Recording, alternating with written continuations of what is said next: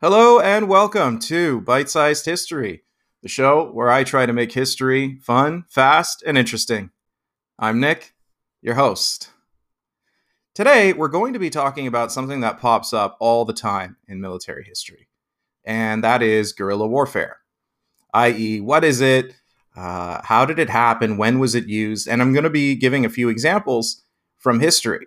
Thankfully, not all from the same time period, so you can kind of see how this method of warfare popped up and maybe kind of how it evolved. So let's get started.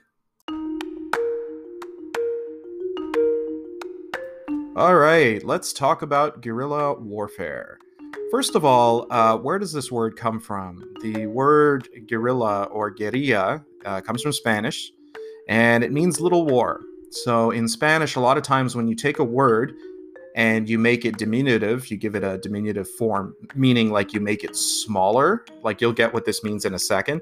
You'll add like an I and two L's. Or something of that nature. So guerra, the Spanish word for war, becomes guerrilla, which is little war. It's obviously related to like neighboring languages, like war in French is la guerre. So I just thought that was interesting. It comes from the early 19th century, at a time when the armies of Napoleon were invading Spain and Portugal. This time is called the Peninsular War, and there was a large number of Spanish peasants and people like that that basically started fighting the French in a less organized, more secretive way. So that's where we get the word guerrilla. Guerrilla warfare is a style of warfare where a small, mobile force fights a larger, slower force. The larger force may have better equipment, higher numbers, and/or more resources. The smaller force uses things like ambushes, hit-and-run attacks, supply raids, and infiltration to confuse, demoralize, weaken, and scatter the larger force. In this way, the smaller force is using kind of irregular tactics and fighting strategies to compensate for their lack of numbers or resources or anything like that. It's kind of this, kind of don't fight hard, fight smart kind of thing. In many conflicts throughout history, guerrilla forces have had the support of the local population.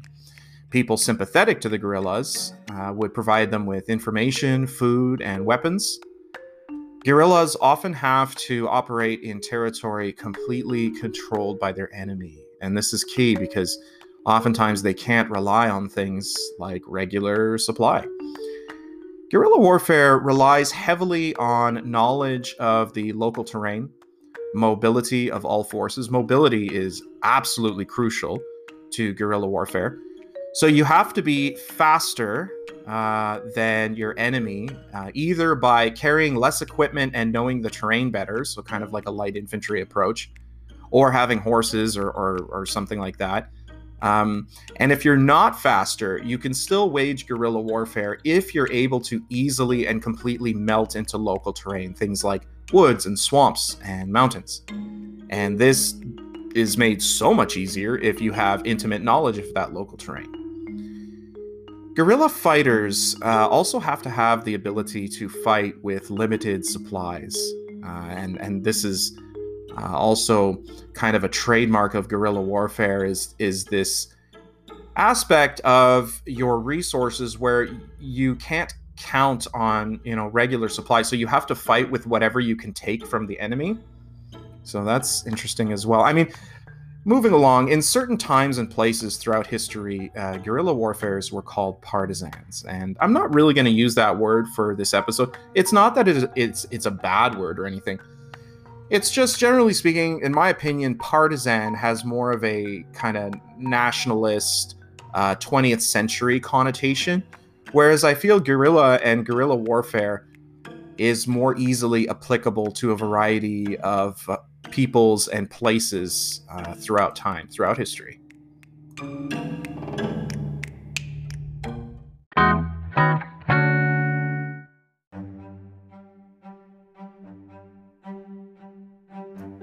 The first example I'd like to give of guerrilla warfare is that experience of Roman soldiers in Britain, which eventually became the Roman province of Britannia. When the Romans initially left the Mediterranean to conquer lands to the north, places like Germania, like Germany, or Belgium, or Gaul, or Britain, anything like that, they left the sun-drenched lands of the Mediterranean with its olive trees and delicious wine made of grapes, and they headed into the northern lands, which were more damp, more cold. You had vast, dark forests with oak trees, which a lot of them had never seen before, and the people drank beer instead of wine. Some of the Celtic tribes that they fought would fight naked.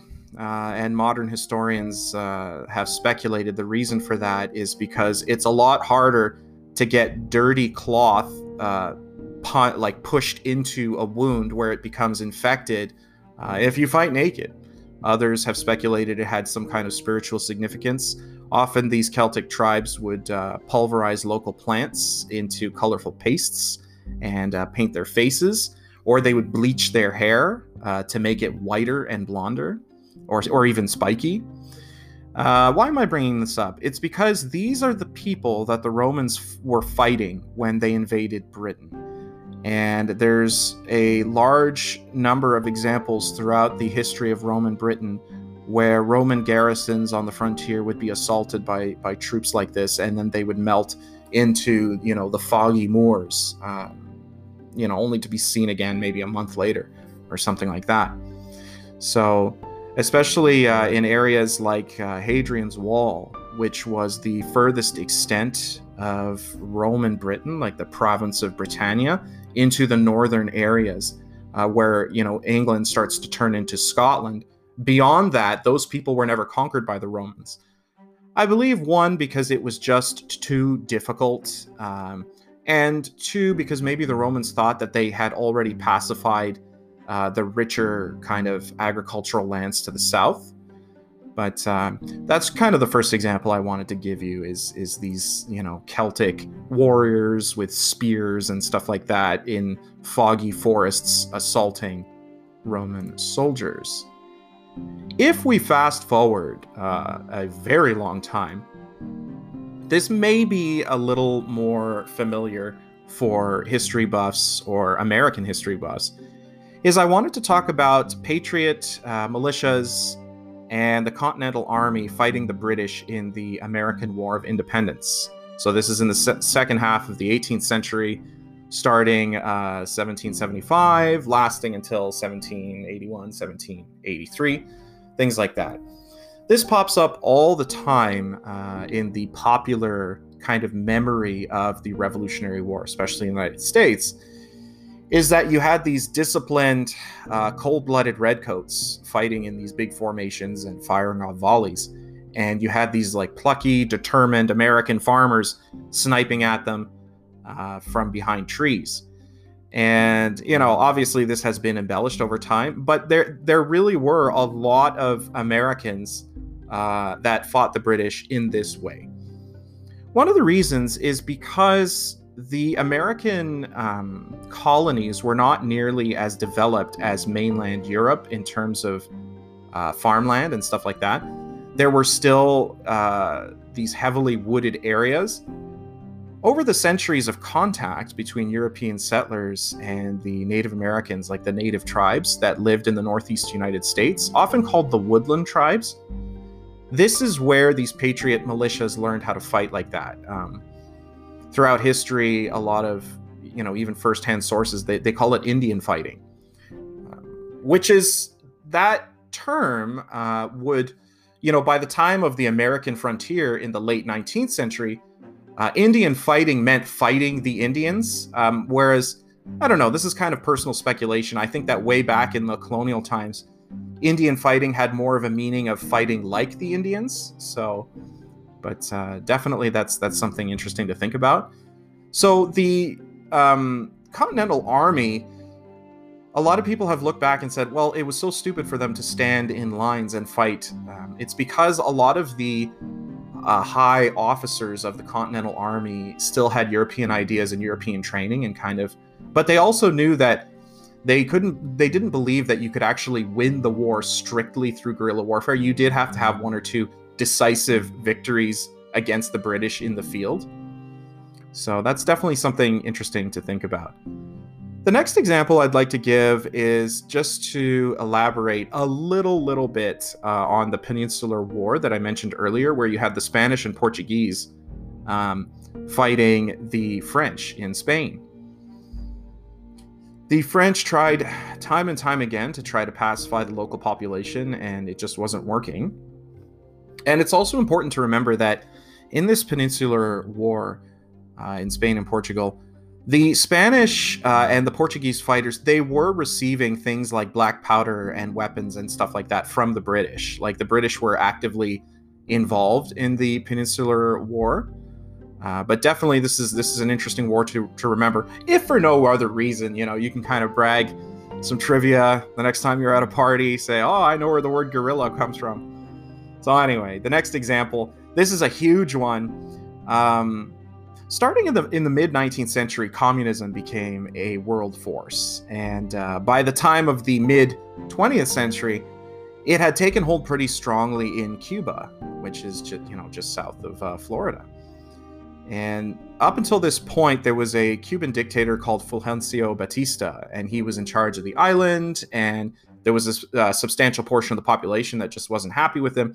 So a guy comes along called Fidel Castro, and along with Che Guevara, they waged a guerrilla war against Batista, which eventually won. They just completely overpowered and demoralized the official soldiers of Batista.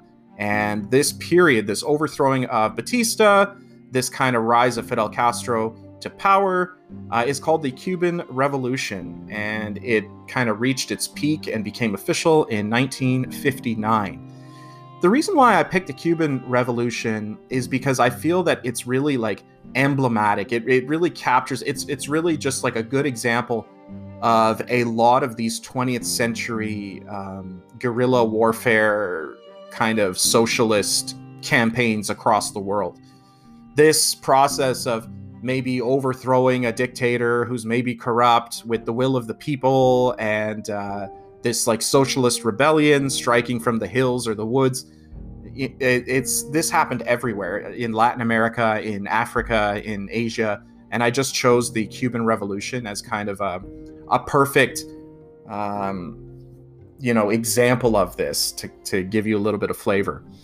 The last one is much more recent, and I would say that an example of guerrilla warfare is you saw Iraqi insurgents operating against U.S. troops in the Second Gulf War, which is also called the Second Iraq War. I think it's so recent that historians still haven't really settled on what to call it. In this war, which started during the Bush administration in 2003. Initially, the actual Iraqi army under Saddam Hussein was crushed pretty quickly by U.S. forces. And that's not surprising. I mean, if you have the largest military, strongest military in the world come in, of course they're going to stomp your little army. American forces ran into much more serious problems after the quote official army was defeated, when you had the insurgency, people that could come out of the local population, attack your soldiers or attack your equipment or steal things or whatever, and then melt back into the population before you could figure out who they were. Because, one of the, I'm not sure if a lot of people think, but one of the key things about warfare through modern history is the combatants wear uniforms. And that's kind of been agreed for centuries. And that's one of the key things about guerrilla warfare is often, not always, but often the guerrilla fighters don't wear uniforms. Sometimes they have throughout history, like they'll wear the uniforms of an army, that no longer exists, or they'll take patchwork pieces of uniform off their enemies, or like, let's say they raid a supply depot. And so like it does happen. But the Iraqi insurgents in the Iraq War operating against U.S. troops is very much an example of, from the American point of view, it was very hard to tell kind of who was an enemy combatant who was not, who was a civilian, who may be like a terrorist, where they're trying to achieve things through usage of terror for political goals rather than maybe strictly military goals. It's a lot of elements of counterinsurgency and like urban fighting in the 21st century have become very complicated. It's very difficult. So in any case, I don't want to go too long on that particular subject. I hope that I've kind of illustrated what guerrilla warfare is to some degree. Like, I hope you know more about it now than you did a few minutes ago. I liked that I used the example of Celtic resistance to Roman occupation of Britain, the Minutemen, the Patriot militias in the American War of Independence, the Peninsular War with Napoleon, Fidel Castro, Iraqi insurgents. But by no means are these, this is not an exhaustive list of guerrilla warfare, examples throughout history. There are tons and tons and tons and tons of these. Sometimes they're waged for strictly political goals or social goals. Guerrilla warfare is also used for religious objectives, economic objectives. Guerrilla warfare is often used as well in like what's called national liberation movements. So when you have a country that may not even be occupied by a foreign power, but desires to overthrow their own government that they consider tyrannical or anything like that. Sometimes their support in terms of money and weapons and training comes exclusively from foreign powers. We see this a lot in the 20th century with these Cold War, what they call proxy wars, all over the world, where you would see, maybe a democratic capitalist leader in a country come into conflict with like a socialist communist leader, and they're both receiving weapons and training from the outside. Like the Soviet Union and the United States, they're not fighting each other directly, they're fighting each other in some third world country where each superpower is supporting one side. And that is often called by military historians, when they talk about the Cold War, they call it proxy wars. So in any case, sometimes there are no external powers influencing the outcome at all. Like, it really does come entirely from the people, from the bottom up. Another thing about guerrilla warfare is sometimes the powers that be will turn it back against them. There are lots of examples in history where the government or the king or whatever, they'll realize that their ordinary army is losing or is outclassed by the guerrillas. So they will start employing guerrilla or terror tactics to combat this insurgency.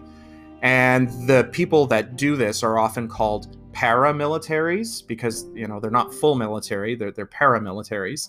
Or they'll be called things like counterinsurgents or counter-revolutionaries or loyalists or anything like that. So the reason why I'm bringing this up is because these are a lot of like the key words that you'll see in a lot of academic historical sources or in history textbooks, things like that.